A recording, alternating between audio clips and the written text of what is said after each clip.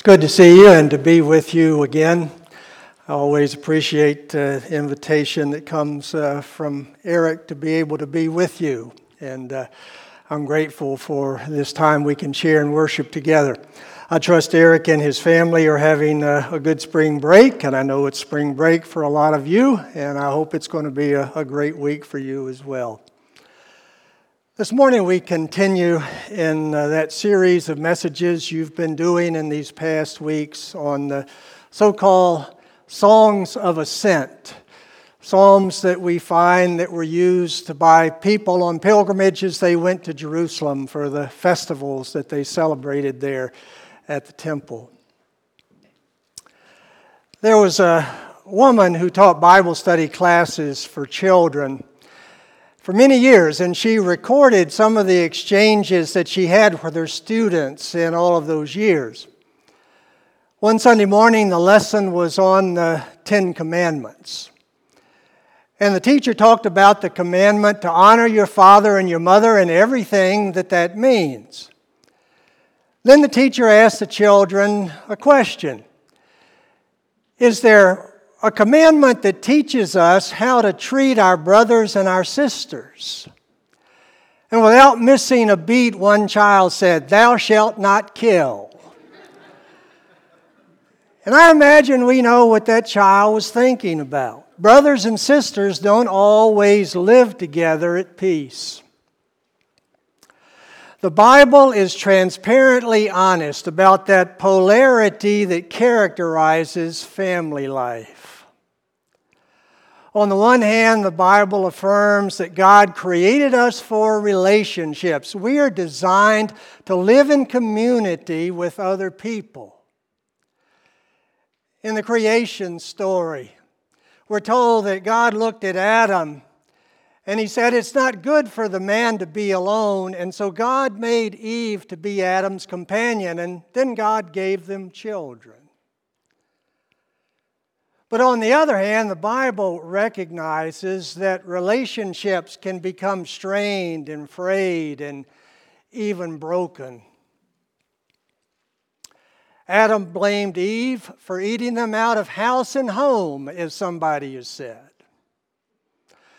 The first siblings, Cain and Abel, had the first sibling rivalry, and Cain got rid of Abel. The brothers Jacob and Esau were always in competition with each other. The sisters Rachel and Leah fought over the same guy.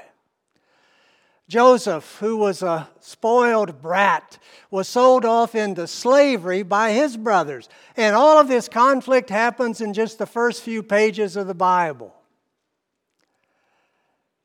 The psalmist declares, "For this reason, behold, how good and pleasant it is when brothers and sisters dwell in unity." The psalmist knows that this sort of harmony just doesn't happen all the time.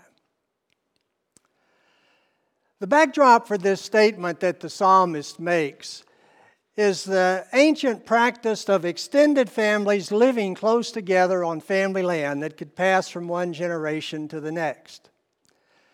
In the book of Genesis, for instance, we read about Abraham and Lot grazing their livestock together. And Jacob and Esau did the same.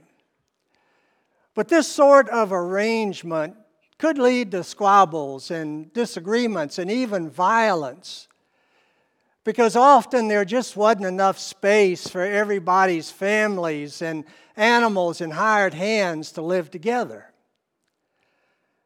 The result was for Abraham and Lot, and also for Jacob and Esau, a parting of the ways, and they lived in different places. Relatives just don't always live together so well, close together. And so the psalmist says that when it happens, it is good and pleasant, and any other positive word that we might want to use to describe it. Behold, how good and pleasant it is when brothers dwell in unity. But the psalmist certainly had more in mind than just our individual families of human origin. The psalmist was thinking about the family of faith. The psalmist was talking about the whole people of Israel, the whole family of God, bound together in a covenant with each other, the covenant that had been made by God and given to them. That's what's most of all on the psalmist's mind. Remember, Psalm 133 is one of these songs of ascent. They were sung by the people as they traveled to Jerusalem and assembled there as one people for a festival such as Passover. It was in Jerusalem that the people believed that God was especially present.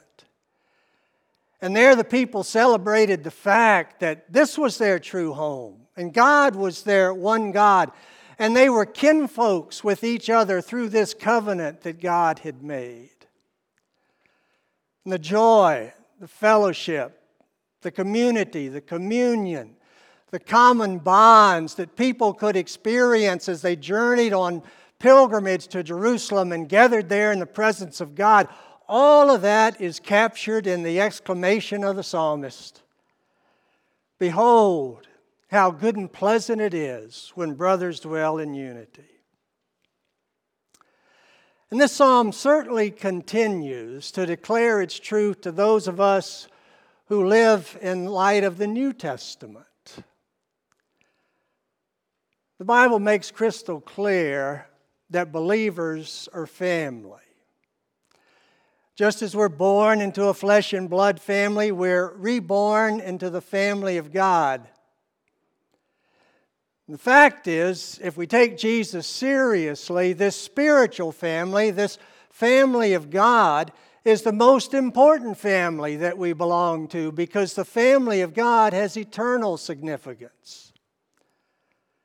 One day Jesus was teaching in a house with a crowd gathered around him. And his biological family arrived at the house. They wanted to take Jesus home with them because people were spreading the story that Jesus was crazy. The word got to Jesus that his mother and brothers were outside looking for him. And Jesus replied, "Who are my mother and my brothers?" And then Jesus motioned at all the people who were around him and he said, "Here are my mother and my brothers. For whoever does the will of God is my brother and sister and mother." As followers of Jesus Christ, we are one large family. And that family tree that relates us to each other is shaped in the form of a cross. We're brothers and sisters who are joined together by what God has done for us in His one unique, only Son, Jesus Christ. We're brothers and sisters who dwell together and take our name from Him. And so the psalmist says it for us. Behold, how good and pleasant it is when brothers and sisters dwell in unity. And then the psalmist continues to describe for us through two word pictures, or for the English majors, two similes, how it is that unity is good and pleasant. In this first word picture, the psalmist tells us, when brothers dwell in unity, it's like the precious oil on the beard, running down the beard, on the beard of Aaron, running down on the collar of his robes. Here's the picture. Oil is poured on top of the head, and it runs down the face. It gets into the eyes, and it drips off the chin. And it seeps under the collar. And it even soaks the clothes.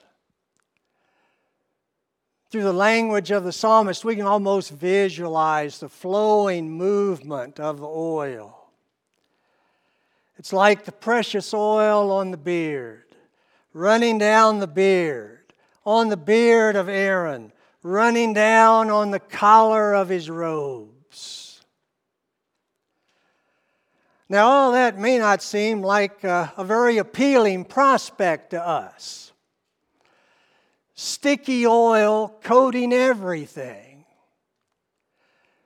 But in the biblical world, offering oil to somebody was an act of hospitality to a visitor.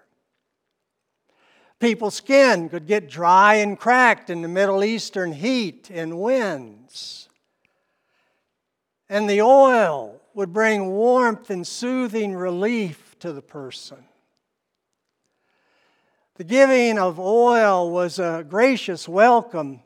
It signified the acceptance of the person who may have come to that place as a stranger, but now was an honored guest. And there's more to this image of the oil. The oil in the psalm is identified as oil that is poured on Aaron. The beard here is Aaron's beard.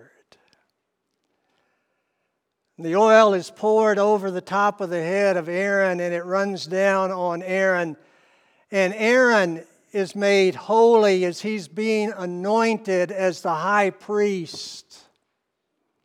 This oil symbolizes the presence and blessing of God, setting apart Aaron as the high priest. Aaron becomes holy. He is consecrated for service to God as a priest to God's people. And then there is the second word picture. The psalmist says, "When brothers dwell in unity, it is like the dew of Hermon, which falls on the mountains of Zion." The dew on Mount Hermon is especially heavy because Mount Hermon is the highest peak in all of Israel. The psalmist envisions the bountiful dew of Mount Hermon running down the mountain into the drier, more barren land of Mount Zion and the hills of Jerusalem. And the moisture of the dew brings with it the expectation of refreshment and renewal and fertile growth. So we put together all of these elements of these two similes or word pictures, and we get insight into how unity is good and pleasant. Like the soothing oil, when brothers and sisters dwell in unity, there's generous welcome and goodwill toward each other. There is hospitable care toward each other and respectful dealings with each other. There's the warmth of fellowship. There's the experience of wholeness. There's the healing of lives that have been cracked or broken. Like the flowing of that abundant dew from Mount Hermon, when brothers and sisters dwell in unity, there is the refreshment and the rejuvenation and the renewal of lives that have been in some sort of desert place or a dry spell of spirit. There are people encouraging each other and supporting each other and building each other up. There are people growing to new depths of relationship with each other and with God. Like the anointing of Aaron as high priest, when brothers and sisters dwell in unity, it's holy. It's a setting apart thing. It's not just the result of human imagination or human creativity or human engineering. It's a God thing. And perhaps we can recall the words of Jesus, "Peace I leave with you. My peace I give to you. I do not give to you as the world gives to you." Dwelling in unity is a holy moment. It's a holy experience. And maybe we, like the psalmist, can describe it with these words, good and pleasant. Behold, how good and pleasant it is when brothers and sisters dwell in unity. There's something interesting about these words, good and pleasant. The psalmist also uses them to describe God. Psalm 135:3 says, "Praise the Lord, for the Lord is good. Sing praise to His name, for that is pleasant." But this last sentence could read, "Sing praise to His name, for God is pleasant. God is beautiful. God is precious." In other words, God is good and pleasant. The psalmist also uses these words to illuminate what it is to worship God. In Psalm 147:1 we hear, "Praise the Lord, for it is good to sing praises to our God, for it is pleasant, and a song of praise is fitting." Being in the presence of God, to worship God, is good and pleasant. These words, good and pleasant, are bound up with God. So when brothers and sisters dwell in unity, it is good and pleasant because God is present in this unity. Unity, harmony, peace. This is one of God's good and pleasant blessings to us. And this blessing is the promise of the psalm that comes at its conclusion. The psalmist tells us, "For there the Lord has commanded the blessing, life forevermore." For there the Lord has commanded the blessing, life forevermore. The there in the psalm refers back to Zion, to Jerusalem, the place to which the people were headed as they sang the song of ascent, the place where God was especially present. The promise is that in the presence of God, we're blessed with life forevermore. But we aren't blessed with life forevermore just as individuals. That's not the blessing. Just something that comes in private, something that comes in isolation. The there in the psalm also points back to the experience of brothers and sisters dwelling in unity. God bestows the blessing of life forevermore when brothers and sisters are dwelling in unity as the whole family of God. God blesses us with life forevermore in community with all of the rest of God's family. Eternal life is life together in fellowship. Eternal life is being together in our true home with God and with each other. Eternal life is a joyful family reunion. And right now, when brothers and sisters dwell in unity, it is good and pleasant because this unity is something of heaven right here on earth. Dwelling in unity is God's eternal blessing being experienced right here, right now. But if we're honest, there's not a lot of heaven on earth these days. Nations are at war. Sabers are rattling all around the globe. Within our own nations, pundits speak of culture wars, and some dare even talk of civil war. Communities are fragmented. People are polarized, tribalized, alienated, and divided. Christians squabble and fight. Churches splinter and split. Denominations break apart. Neighbors don't speak. Friends fall out. Family relationships are always subject to strain. But months of pandemic and politics have heaped on families both immediate and extended extra levels of stress. Unity seems more than ever to be elusive. We can't seem to find it. And in fact, unity may even seem to be elusive, an illusion, a pipe dream, a fantasy, something that's just not possible. So in a world like ours, do we just dismiss this vision of brothers and sisters dwelling in unity? Do we just give up on the experience of unity and harmony and peace? Not if we're followers of Jesus Christ. As followers of Jesus, as people who are on a journey of faith, as people who are on a Lenten journey, we need to keep on looking toward the goal of our journey. And that's Jesus Christ, the pioneer and perfecter of our faith, as Hebrews puts it. We need to keep on looking toward the cross and beyond the cross, the resurrection.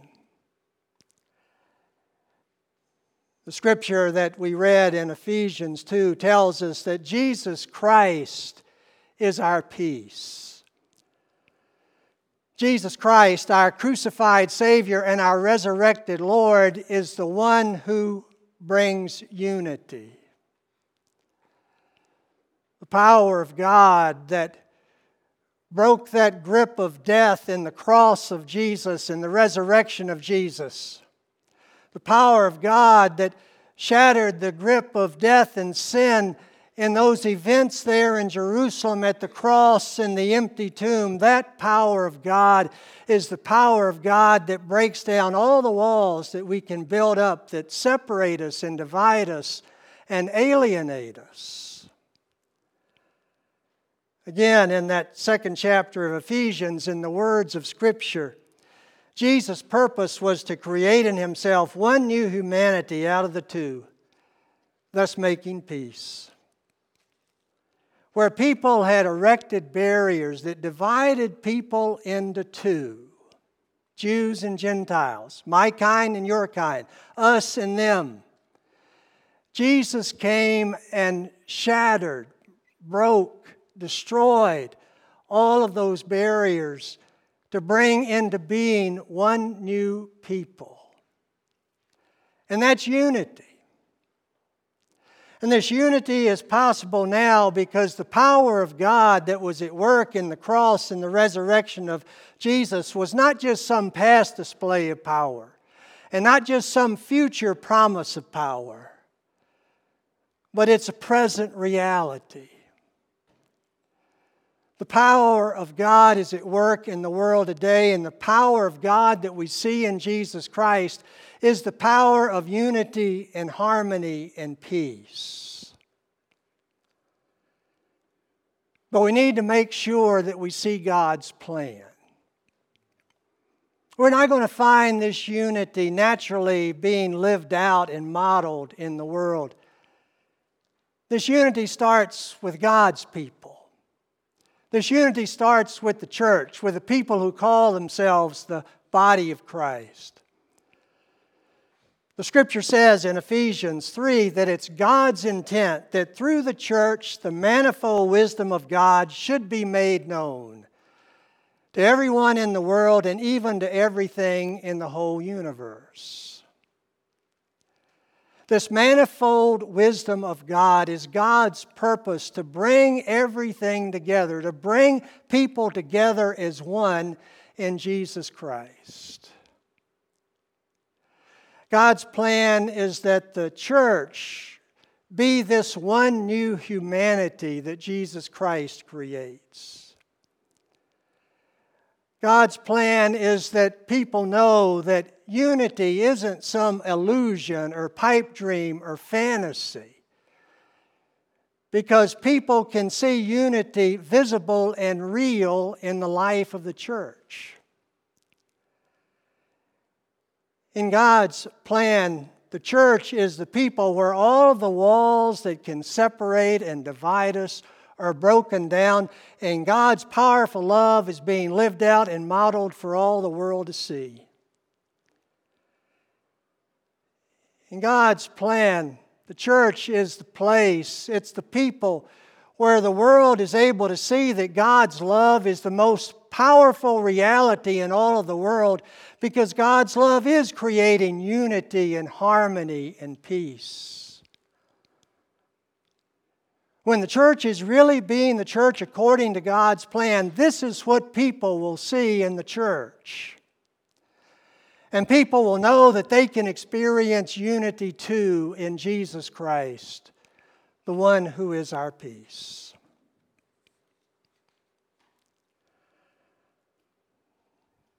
This is God's plan. But I suspect we're not there yet. We're in the process.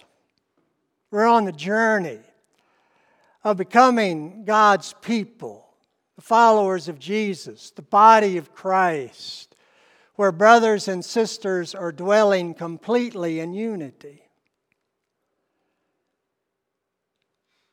So how do we go about keeping on growing in unity, or maybe for some of us, starting to grow in unity?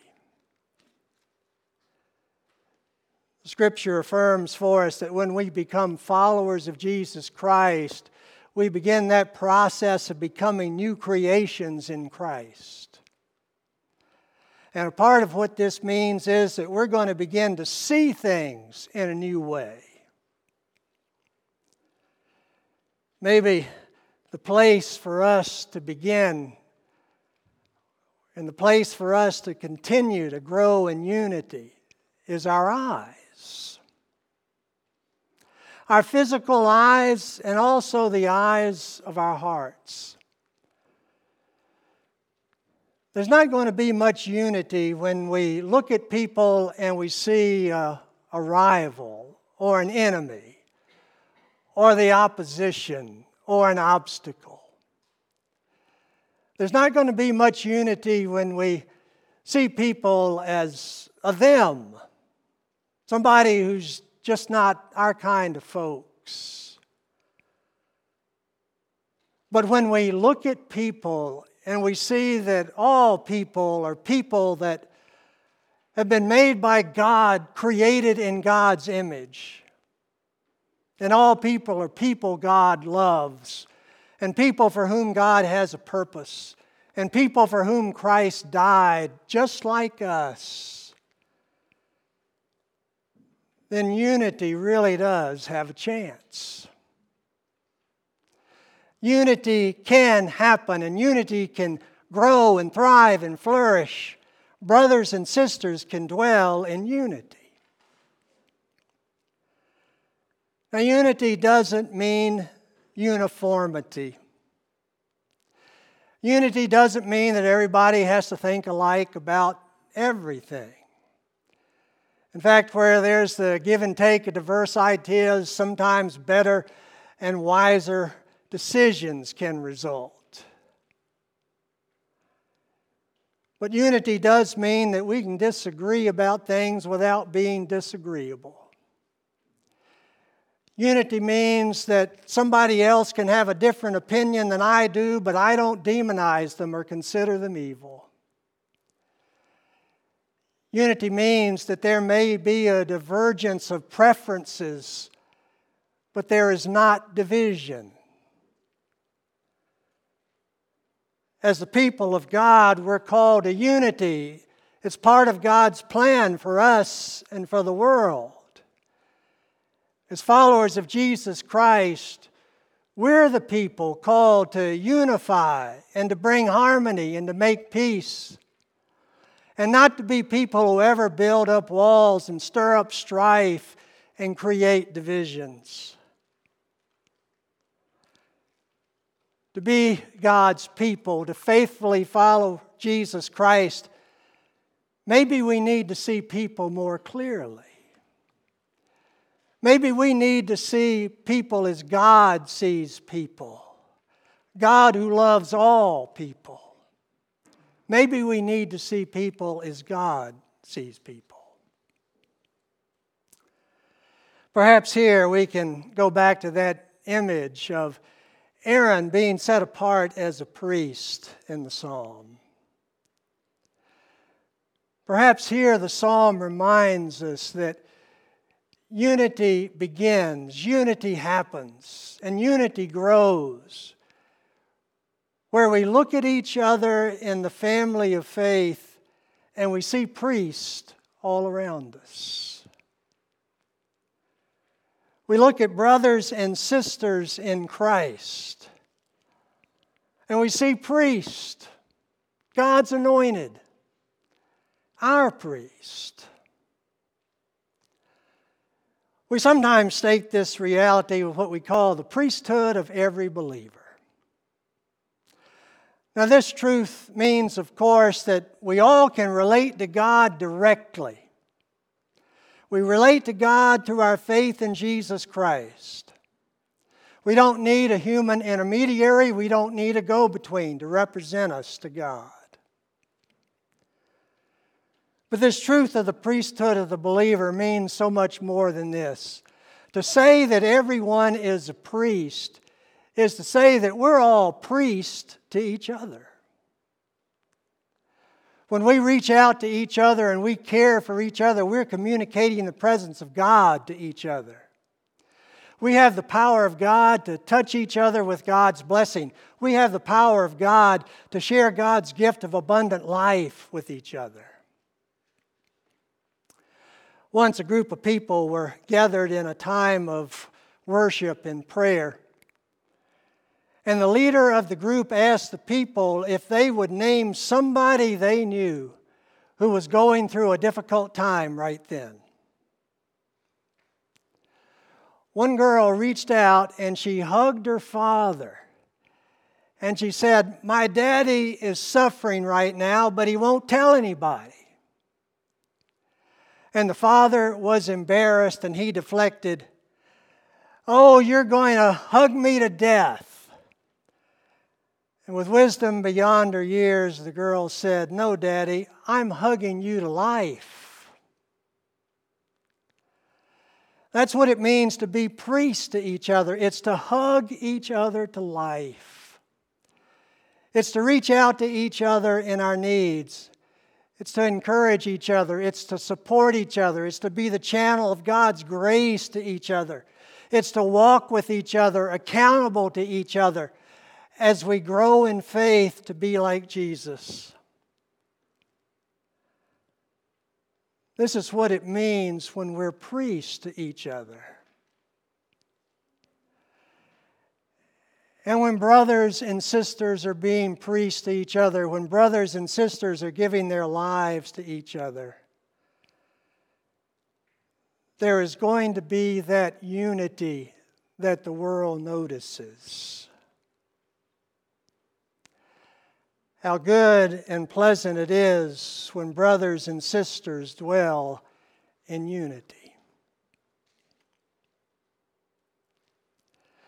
When somebody has some final words for you, when somebody has something that they want to tell you because they're not going to see you for a while or maybe ever, they're moving away or they're near death, you know that what they have to tell you is something that's really important to them.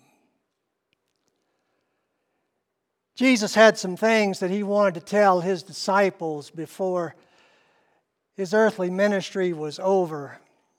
He gathered them in a room on the night before he went to the cross, and he spoke these words to them and to us. And these words are part of the prayer that Jesus prayed for all of his followers in every generation. And the fact that these words come in a prayer show us that these are the deepest desire of his heart. Here's what Jesus said. "Holy Father, protect them by the power of your name, the name you gave me, so that we may be one as we are one. My prayer is not for them alone. I pray also for those who believe in me through their message, that all of them may be one. Father, just as you are in me and I am in you. May they also be in us so that the world may believe that you have sent me. I have given them the glory that you gave me, that they may be one as we are one. I in them and you in me, so that they may be brought to complete unity. Then the world will know that you sent me and have loved them even as you loved me. Jesus prays that we, His followers, His body, the church, the people of God, the family of faith, will be one. He prays that we will dwell in unity so that the whole world may know Him and the whole world may experience the power of God's love. And the result of all of that will be that all of humanity might experience that unity and harmony and peace that is God's blessing.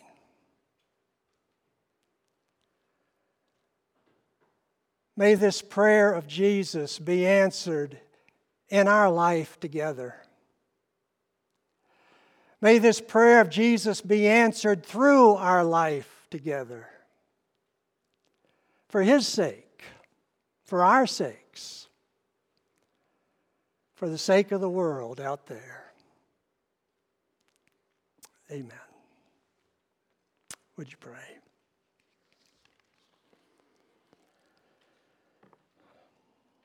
Father, we thank you for the promise of this psalm, that there is life evermore that comes in you.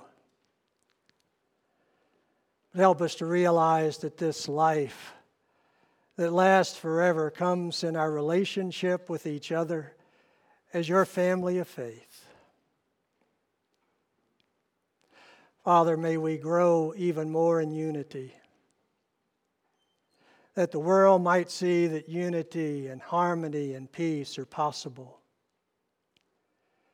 because they are real in you and in the relationships that are bound up in your love.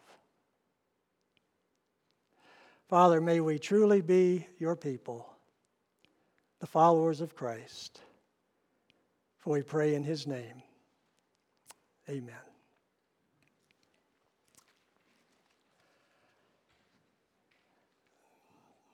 The Scripture is very clear that what is going on in our lives and what goes on in our relationships as Christian people in this church and in the church that surrounds the world has an impact on the people in the world.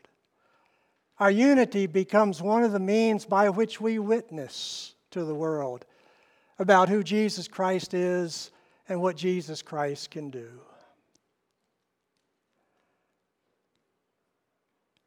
How do our lives impact our witness?